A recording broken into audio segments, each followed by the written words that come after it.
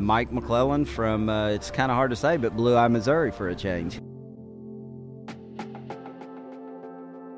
How big of a town or small of a town is Blue Eye? Is it actually a town? It actually is a town. It's Yeah. not much of a town. It's, as bad as I hate to admit it, I don't even know what the population is, but I'm assuming it's under a couple thousand, if not even less. It's a great name. Yeah. Blue Eye, Missouri is a great Absolutely. name. Yeah, it's great.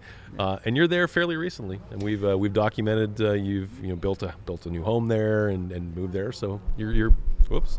I think you're pretty well moved in now, right? Settled? We are moved in, without a doubt. Haven't got all the decorating done. My wife keeps saying we need to get after it. Last year didn't make some money that I was planning on making, so I kind of held off on the game room and a few things at the trophy room. But now that we're having a little better year this year, we're going to get it figured out and finalized. We're going to get to that real quickly here, but it's hard not to pay attention to Score Tracker because we're doing this during live action. So there's a group of 40 guys out there right now, and we're commenting on the performance of one young Jordan Lee, who started the day with 0 and who is currently leading with 32 pounds.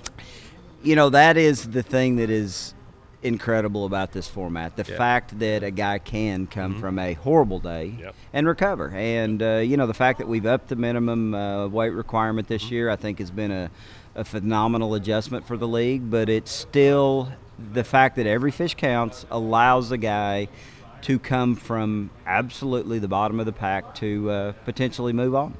Let's talk about your course throughout this season so far. So I made the comment that you look like you're having fun this season. Which happens when you're catching fish. It does happen when you're catching fish, but there's just a lot of things going better this year, and I've mentioned to you in the past, and some people probably know it. I mean, after the second event, or actually during the second event of last year, my aunt passed unexpectedly. We were in the process of trying to get the house finished up. I didn't probably prepare for the year as well as I should have last year. So there was a lot of things that I wasn't ready for last year. Right. This year, I've got all my ducks in a row. I got things in order. I fished a bunch in the fall. Been on the road now for 2 weeks. I fished a week before Eufaula. I fished between Eufaula and here. So it's all about just staying in shape, staying in the flow, just staying comfortable with what's going on out there. And that's what you've got to do to compete today. Well, it's clearly paid off because you're fishing well. You're catching them. Like I said, when we had cameras on board, you look like you're having a great time. It's, when you're catching them, you do have a great time. I don't care, how things have gone. Once you get over that hump, once you get that confidence rolling again, it's crazy how much more fun it can be. How difficult can it be, though, to get to this place where you don't perform as well as you are typically used to? You've been doing this for a long time. You've always done pretty well.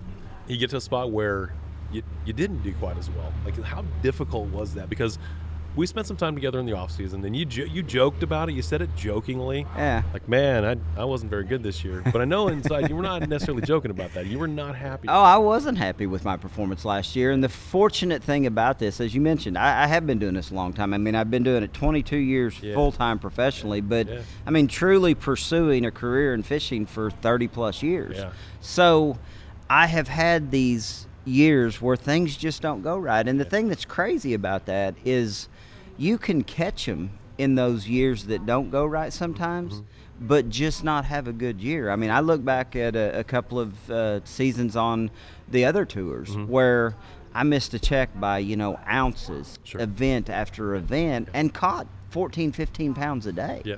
It wasn't like I wasn't catching them. Things just didn't fall into place. And, I've always, my faith is strong, and I just believe there's years that God's trying to get your attention. It's like, you're not doing something right. You're not living right. And I believe that, and it kind of makes you readjust your thought process. So as you headed into this season, did you do anything different with the way you prepared for the season? Did you take longer to prepare for the season? Was there anything at all that was different than the way you've done this for 22 years? I think the biggest thing about this year, and I'm not going to say it was different than what I've done in the past 22 years, but I've always been one that fishes a lot in the off-season. I know there's a lot of anglers that need the off-season to get away from fishing. Absolutely. But for me, if I'm going to have a good year, I fish a lot during the off-season. And I look back at years through the past that I haven't done that, and those are usually the years I struggle.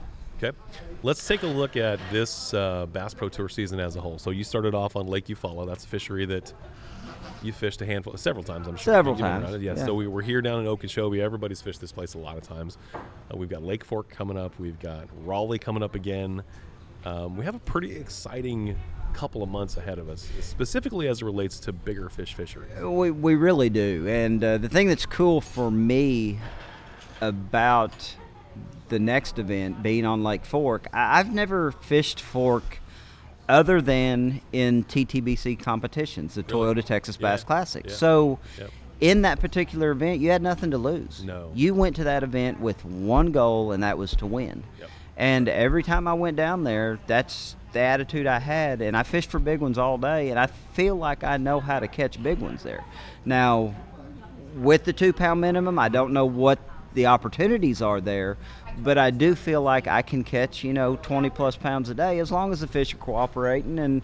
And you say that, I mean, that was in TTBC's under a 5 fish limit. Sure. Right. I would catch 8 to 12 a day generally to end up with, 24 to almost 30 pounds. So when you add those other ones in that you normally don't weigh, you're looking at a 40, 50 pound day. So what kind of mental micro adjustments have you had to make for this 2 pound minimum? Because we've come from a place where it's 1 pound and you just keep catching them as much as you possibly can. Has it required anything of you mentally to switch to a 2 pound? For me, no, because Really? last year I tried to force myself. I've never been one to catch or to go out looking to catch a lot of fish. I mean, my whole All right. career. All right. And I say that. I mean, once I won an event or two and evaluated those particular events versus other events that I didn't fare so well in, typically when I went looking for groups of fish and just numbers of fish, I had so-so events. But when I finally figured out that you don't have to get but 5 or 8 bites a day to win, and that's how I've based the last 15, 18 years of my career, this hasn't been an adjustment for me. This has been getting back to the way I like to fish. Really? You like it? I love it. Really? Absolutely love it. Let's take a look at sort of the course of things that have happened over the course of your career. So we're going to say 25 years because 25 is an easy number to get to. It is an easy number. That's an entire generation. Yeah. That's an entire generation. So this seems like a kind of an obvious question, but how much different is the game of professional bass fishing today versus 25 years ago? What year would that have been? 25 years ago. I mean, What are we? in 2020? the 90s. Yeah. In the 90s. Yeah. Or would it be the 80s? 80s? 90s, you're 90s. right. Now 90s, yeah. It has changed so much. We didn't have GPS. Right. We didn't have mapping. And when I say mapping, I'm talking about mapping on our electronics. Yeah, right. We didn't have things such as Garmin Panoptix Live Scope. Oh, I mean, magic. this industry has changed Yeah. so phenomenally. It's funny you asked me that question. I met a young man while I was fishing the U.S. Open. One of the gentlemen we stayed with, son, did a paper for one of his classes about how much the sport has changed. And he called me and did a hour and a half long interview just about No kidding. how much the sport had changed. And Yeah. it's endless. I mean, the boats, the motors, the trolling motors, everything that we have today has advanced this industry so much. Even the tackle we fish, Absolutely. the rods, the reels, the baits. I mean, when we first started, I don't know that it mattered what you threw in the water. If you got around them, you could catch them. Yeah. And these fish are getting so much more pressure, so much more educated that, things that we're throwing now have got to be so much more realistic to trick them. Do you remember? And this is asking you on the spot, so it might take a couple minutes. Do you remember the first time you competed against some of these guys who've been out here for a while? For instance, Gary Klein and Mark Davis and Paul Elias. It's funny that you bring that up because I reminisced about that just last week. The Really? first time I competed against a lot of these anglers, that every one of them you just mentioned. Yeah. I had an opportunity in 1988 to fish megabucks, the year Larry Nixon won at the Harris Chain. So that was the first year that, and what would I have been, 19, 18, 19, 20 years old. That's crazy. So to have that opportunity to compete against them, and I'd already met some of them. I'd met Gary and various people through, I actually observed as a 15, 16-year-old young man for an organization called U.S. Bass back in the mid-'80s. They would have these tournaments where they required observers. And somehow I got introduced to the right people. So I met Gary and Rick and all of the guys that I looked up to at a very young age. Yeah. So to get to compete against them when I was 19, 20 years old, it makes me realize how green I was and how good they were back then. And I would like to think that I've learned a lot in that 25 or 30 plus years, and feel like I have. But it's incredible to see those guys still competing at the top of their game. I mean, Shaw's killing them this week. I think Paul, I saw a while ago, he's in the hunt this week. It's unbelievable that an angler can have a career that can last as long as it can in this sport. So there really is no such thing as like a defined prime for an angler, but it's not 20, it's not 23 like other professional sports or whatever competition you're in. It's typically in a guy in his 40s. I feel like mid 30s to mid 40s. Skeet made a quote, I think, a number of years ago, or he had researched it. There have been, like, I don't know if any other than maybe Charlie. Why am I blanked on his name? I actually fished with him at the Harris Charlie Chain. Ingram. Not Charlie Ingram. He's passed. Him and his wife used to fish. He won the Classic, but I think he may have been one of the only winners of the Classic that was over 50. Is that right? He was from Oklahoma.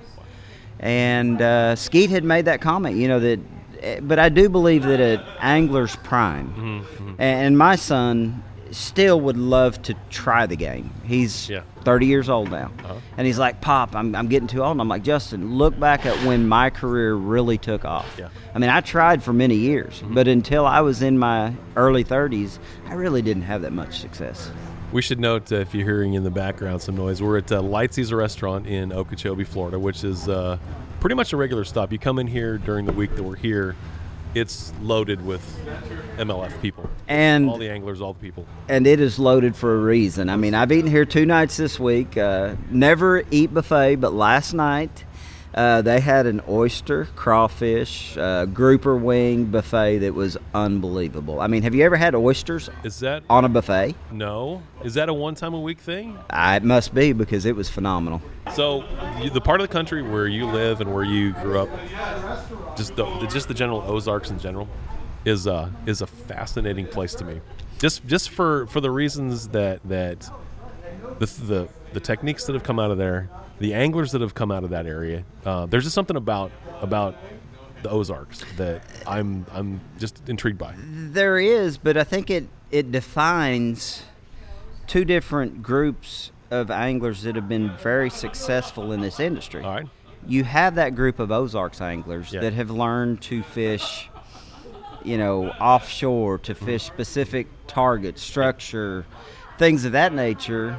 And that's the reason I think you have that group of Arkansas, Oklahoma, Missouri anglers that have been so successful. Yeah. Then you have that group of anglers that grew up fishing grass lakes. Yeah. And you've got a few exceptions of the southern Arkansas guys. They got to experience grass and, Table Rock and Bull that don't have any grass. So for me, lakes like Okeechobee have always been a struggle. I mean, I've won in Florida, but it was I was fishing isolated, very specific targets when I won down here. I wasn't randomly fishing grass. Right. And that's what's always been a struggle for me, and that may be the reason this week here on Okeechobee I'm having some success. I mean, I'm fishing places that when I pull up, I feel like there's one in 2 or 3 places in this clump of grass, and I don't have to waste a lot of time fishing just a grass line. That's important, right? Because, I mean, that's kind of the definition when of Florida fishing is you got to find the right spot. You do have to find the right spot, but it's somewhat untraditional because these fish generally move in groups. Okay. And usually when you find that right stretch, and that's the reason I brought that up earlier too, usually you're fishing around a group of boats because these fish invade an area of the lake. And right now the lake is in so much different shape than it's ever been. Yep. I really believe someone that is fishing by the seat of his pants and just kind of going with it has got some momentum going, and I feel like I've learned even more yesterday than I had learned the 4 or 3 previous days I'd been on the water. Let's talk then a little bit about the progression of your Florida experience so far. So you'd mentioned that you did some fishing before you came down here, so you stopped and did some fishing. So I guess, for lack of a better term, kind of got your mind right for Florida? I definitely feel like it got my mind right for Florida just due to the fact of the lake I chose to fish. I just happened to stay close to Lake Griffin on the Harris Chain. It's probably one of the more similar lakes to this lake in the fact that it's got lots of Kissimmee grass. It doesn't have an overwhelming number of pads, which this lake doesn't have near the pads that it used to. Right. It has flat reeds. It has buggy whips, as I call them, or the pencil reeds. So I was able to kind of break it down from the perspective that the fish, even, 90 miles north of here, a lot of them were post-spawn. They were really aggressive. They were set up in those places where you felt like they were garden fry, where they were feeding back up. And it did help me get my mind right for when I came down here, not getting caught up in trying to force feed these fish and look for an area that they were loaded in. I've just covered a ton of water while I've been down here. So will you take a similar approach when we head to Texas? You have a 2-week break. We'll leave here, and we have roughly 2 weeks before we're back at Lake Fork. Yeah, I definitely will. And I haven't decided what pond I will go fish. There's a couple of lakes right there around Fork. I don't know for sure. I need to read up and make sure we're spending all competition days on Fork, or if there's any other lakes that could be off limits. But there's a couple other lakes around Fork that fish a little bit similar that I'll go spend 3 or 4 days fishing somewhere close just to get a grasp. Are these fish pre-spawn? Are they spawning? Are there any post-spawn fish? To me, that's the biggest part of me trying to figure an area out, is just trying to get in tune with what the fish are doing in that general area of the country we're in. Let's talk real quickly about your travel lifestyle. So you're a camper. Yeah. And you have done it for how long? We've actually been doing it full time now for about 4 years. Okay. So when I say full time, I'm saying when we're going to events. Yeah. So you strike me for some reason as somebody who's been a camper all the time. I don't know why. I don't know why that's the case. Maybe because you've embraced it. I don't really know for sure. There is some truth to that. I mean, as a youngster, getting started fishing the old Redman series, which is now the BFLs, I mean, camping at that point in time was the back of a pickup. That's you had a camper shell on the back of your Toyota or whatever truck you drove, and you had a mattress, and you had a real warm sleeping bag, and that was how the early ones of us that were trying to break into this industry did it. We have always camped as a family. Now, Stacy, my wife, had to basically stay home for the first 15 years of our marriage as I pursued this career raising our 3 boys. But when we decided 3 years ago to sell the house after the youngest got out and downsize and move, we bought a fifth wheel. And you say camping, I think my wife calls it glamping. We've got a 40-some foot fifth wheel with 5 slides. So it's come a long ways. The first 5 years of our camping with 3 boys, we had a pop-up. Had 2 beds on either end, and that's what we camped in for probably the first 3 or 4 years of our marriage. Holy smokes. And then it went to a pull behind that was 20-some foot long, and then they just kept increasing, and we enjoy it. We love it. And my wife grew up camping as well. So it's just something that we both naturally love to do. Well, and so this is a thing I think is somewhat unique to this sport, is there is a community to professional bass fishing. And the group that camps is probably the best representative of that, because there are several of you guys who have been around each other, and you're around each other all the time because you basically live next to each other for the week that we're here. Then we moved to the next spot, and you live next to each other again. Yeah. This place spread us out a little bit more than most. Yeah. In most situations, there's usually 18, 20, 22 of us camping in the same camp facility. So you have little get-togethers, you have cookouts. The days off just add to that fun of being able to fellowship with the other people that camp. Brent Chapman went offshore fishing before we got down here. He hooked me up with a bunch of grouper and snapper when we arrived. So things like that is what makes camping so cool. That's great. Let's talk a little bit about lure design, because this is something that you're pretty deeply involved in. I think you like it. A little bit, I would say. Yeah. And you're pretty good at it because you have some pretty good baits. Yeah, well, I appreciate that. Talk about that a little bit. It's one of those deals, and I guess it kind of goes back to my childhood. I mean, coming up through school, my dad was in the paint contracting business. Okay. And I just, as a youngster, remember listening to my dad fuss about architects and engineers. And for some reason, I thought, well, I'm going to fix that. I'm going to be an architect. So I took, all through high school, I took a vocational class and learned to draw. I was an architect, or, aspiring to be an architect. Interesting. And I guess that just gave me the ability to, put my thoughts down on paper. And as my career started to blossom, and actually I'm trying to remember if there was an event that I fished when I was a senior in high school that I won $10,000 in. Okay. And at that point in time, I decided I wasn't going to be an architect. I was going to pursue a professional career in fishing. So, it was one of those situations. But as my career took off, and Spro was really the first bait company that came to me and said, hey, we want you to be involved in designing the stick bait series. And as that progressed, it's just turned into more. Yeah. And, I don't understand all the dynamics. I can put a shape on a piece of paper and tell people what I want it to do. Sure. And as long as we have the right people in place to make it happen, I got some pretty good ideas. All right, so walk me through that process. Walk me through the process of got a concept for a bait, or there's something I'd like to do that's never quite been done exactly like this before. How long does it take? What are the steps that you have to go through to get from brainstorm to product on the shelf? It really is pretty painstaking. The McStick line, the Spro stick bait line, that deal took about from conception to actually getting them on the shelves, I'm going to say 2.5 to 3 years. Okay. I mean, it seems like there's no way, but I drew the concept of what I wanted the bait to look like.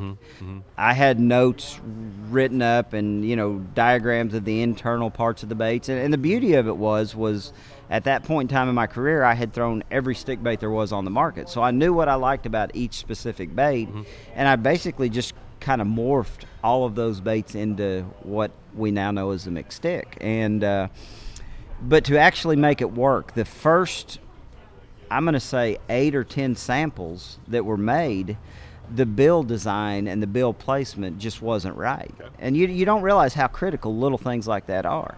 And I literally sat down and cut bills out of plastic CD cases, various types of plastics, until I finally placed the bill correctly on the bait and got it to swim the way I wanted it to swim and go the depth I wanted it to go before we actually had a bait to actually make a mold from. So it took a long time. I would say 18 or 20 months of getting to that perfect prototype. And then you always have to worry about what happens from a prototype to the production because they can change. You bet it can. And that was what was crazy is the rock crawler, on the other hand, it actually improved from the prototype state to the production state. And the thing that improved was the depth. I really thought when we finished the prototype state, I was looking at a bait that would max out at about 10. Okay.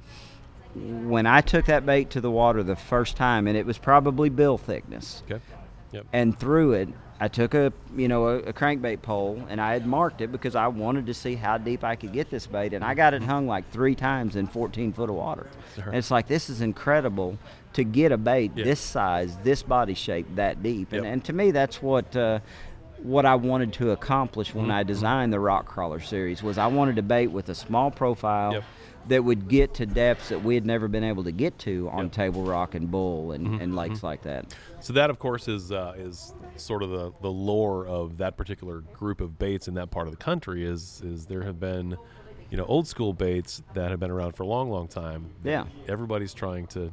How do we get the action? How do we build a bait that's somewhat like the old school baits? So many people try to knock those baits off, though. True.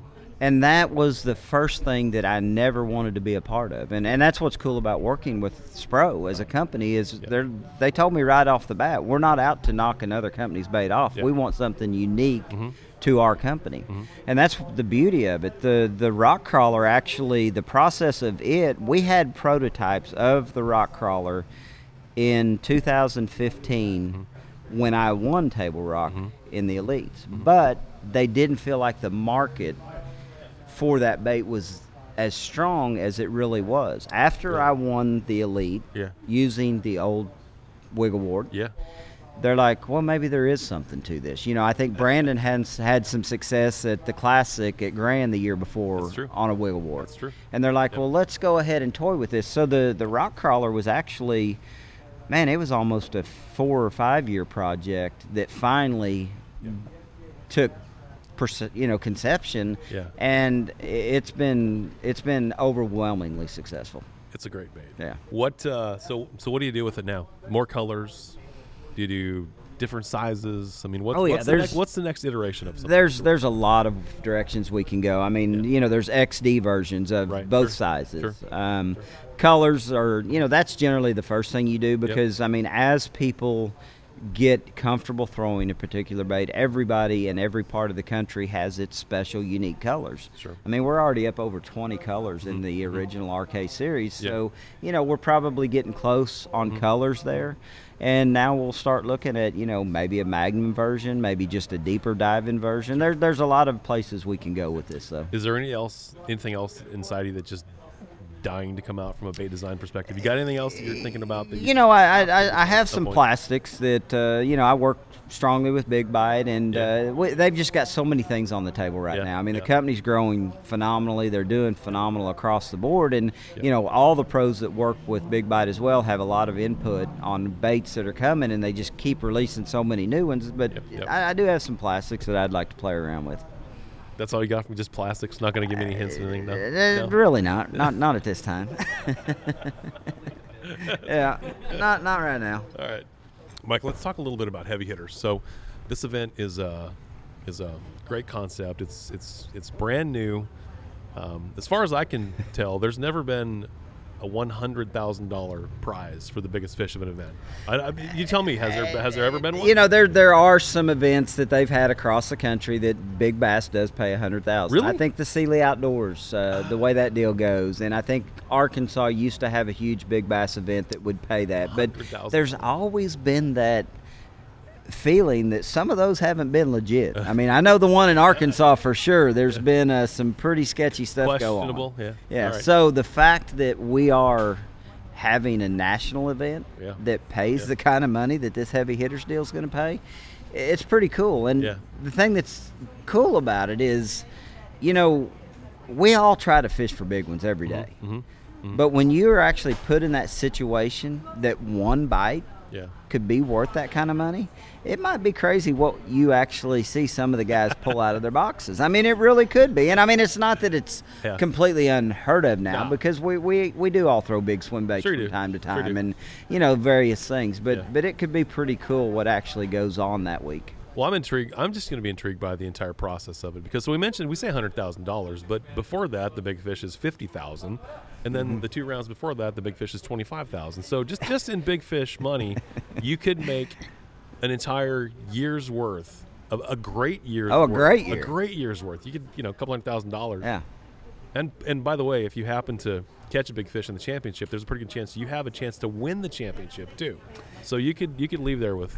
And I'm going to be honest, I haven't studied all the details about the event. I never like to count my chickens before they hatch, so I feel like I'm off to a good start. I've got a 6'10" at Eufaula. I've got a heavy 3 so far here, which gets me a little over 5 pounds. And I kind of figured at the beginning of the year, a 5.5 pound average is about what it would take. It's about right. So I want to be involved in that event. That's one of those events that will be a lot of fun and a lot of hype and something that's never been done on a professional level. That's true. That's going to be the cool thing about it.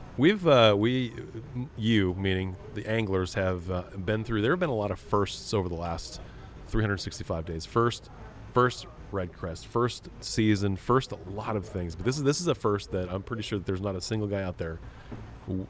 If they don't make it, I hope you make it. I'm sure you're going to make it. Yeah, no. I'm telling you right now, you're going to make it. I hope so.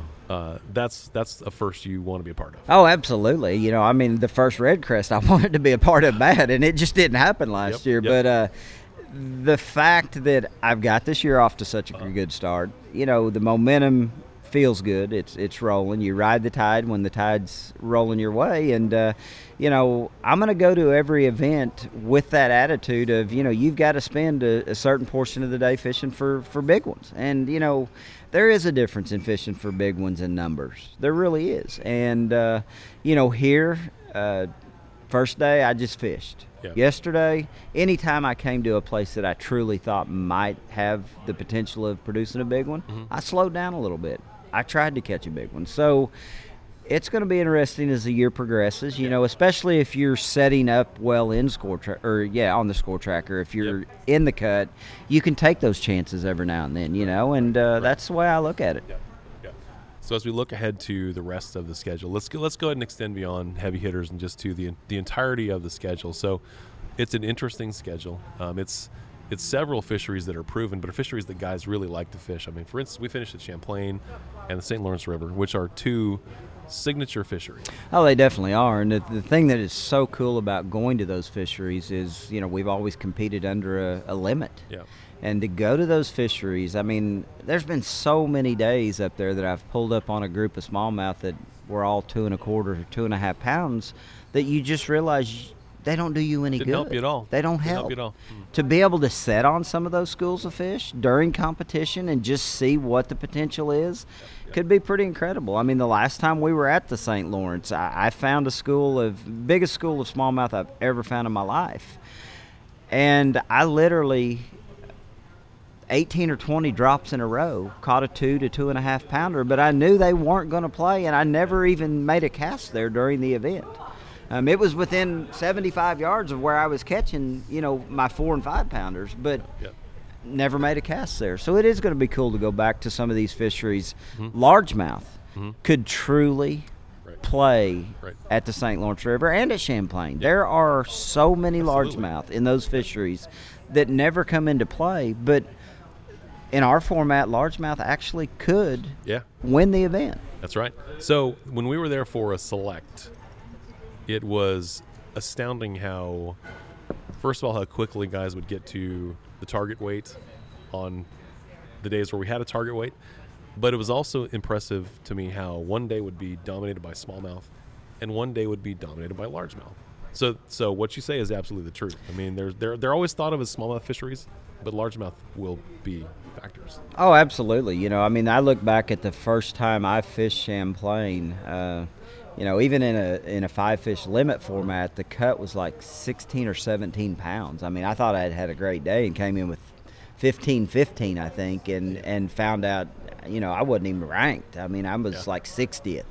So, you know, it was cool because I went up there to fish for smallmouth. The next time we went to Champlain, I kind of started seeing what largemouth could play, and I literally caught 17 pounds of smallmouth and then went and culled every smallmouth I had out with largemouth. I had 20-some pounds of largemouth. So to know that potential's there, and sometimes the numbers of largemouth that you run into in particular areas is just unbelievable up there. Now, they have been exploited more since we have been up there over the years. We've taught people that they're there, and they know how to fish for them now. So maybe not as prolific as they used to be, but still could definitely play. Does the time of year on the St. Lawrence cause you to pause at all? We're there earlier than we've been previously. You know, the beauty of that to me is I really feel like that deep drop shot deal that some of us have had so much success there in the traditional September, October time frame we've been there won't be as big a deal. I think a lot of those fish, you know, there could still be fish spawning. I think there's going to be a lot of fish that are just getting done, that are still up shallow, still feeding up strong, and I think it should make for a pretty interesting week up there for sure. So you've been part of this whole thing with Major League Fishing since day one? Day one. Yeah. The event we filmed on lake. Actually, I was involved in the pilot event that we shot at a little lake in Oklahoma on Fort Gibson. I think it was Fort Gibson we shot the pilot on. So I have actually... Tell me about that. You know, that was so fun to be involved in the pilot. I think it was myself, Boyd Duckett, Gary Klein, Jeff Crete, Tommy Biffle. You know, I mean, it was a group of hammers. And we all show up at Fort Gibson at this off-the-wall ramp. I mean, it's like we were trying to be secretive about it. I mean, we went to one of the most off-the-wall ramps there is on Fort Gibson. And, I mean, they had some officials that they had kind of tried to come up with some thoughts and ideas about and, you know, how's this going to look on camera? And, I mean, I felt like I was in a $100,000 competition that day. I mean, once that score tracker started moving, Yeah. and you knew what Boyd and Gary and Jeff were doing, Mhm. I mean, it made the drive even that much stronger. And that's the thing that's so cool about this format is knowing what the score is as the day progresses. Yeah. I know there's a lot of guys that try to avoid that. Mhm. You know, fortunately, the official has to give that update. But I want to know what the score is, because I feel like you can use it to your advantage in certain times, and it does drive you. It can take the wind out of you at times, but it will drive you when you need to be driven. Did you have even a wild guess in your head the day that you shot that pilot that all that happened, that it would be exactly what it is? Because it's completely different. There's nothing about it there's some things about it that are like the old days, but it's such a new concept. It is totally different. However, you know, I think now there is a difference in the Cups and the Bass Pro Tour as well. So when we shot that pilot, I mean, yeah, we left there that day full of excitement because we truly knew that we had something that we'd never experienced as anglers, to actually compete head-to-head against these guys, because you knew what they were catching. I mean, for so many years as anglers, we went out there and you just kind of had a guess of what you thought you should try to get to. You had no idea what anybody had. So we knew we had the potential. We just didn't know how to make it all happen. And fortunately, the partnership with the Outdoor Channel, KSE, has helped us get to where we needed to be with putting that all together. So you find yourself in a position tomorrow to advance to a championship.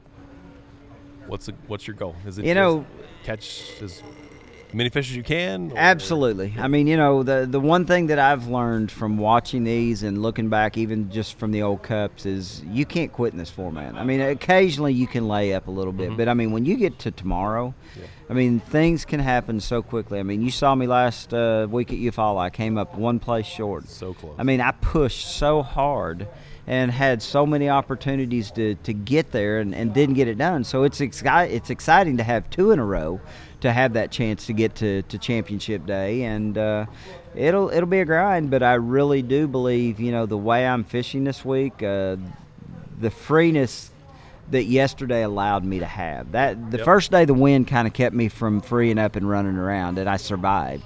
Yesterday, when the wind was tolerable, I ran around and really kind of got to a point where I feel like I can go cover a lot of water and catch a bunch of them if they'll just decide to bite a little bit. I feel like I know where they're at right now. I haven't had a chance to talk to you since that round, and when you mentioned that, you reminded me of just what we all watched when you caught that fish. You hooked that fish that turned out to be just barely not scoreable.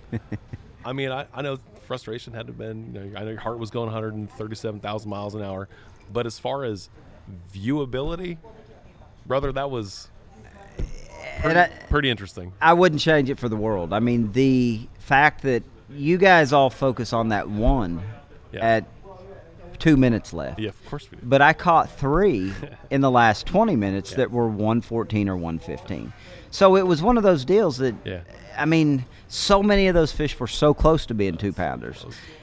Yet the largemouth that I had been catching there just didn't seem like they showed up that day. The spotted bass showed up there, and typically you're going to run into those scenarios, and it was a chance I took. I felt like it was the best chance I had to make it to championship day. Had I made championship day, I may have never visited that roadbed. But it was one of those situations that I had to try, and that, in my mind, was the best opportunity. You know, they would eat that frickin' rock crawler if I could just get it there at the right time. Yeah. So by the time we publish this event will be done. So I'm just going to finish with this. I hope that you catch plenty of 2-pounders. I hope you catch some 4-pounders. I hope you catch a 6. I hope you catch a 7. I'd just soon have a 9 like or a 9. Lefebvre caught yesterday. Just go straight for a 9. Yeah. Either way, good luck, and I appreciate you coming by, Mike. Appreciate it. It's been a lot of fun, Joel.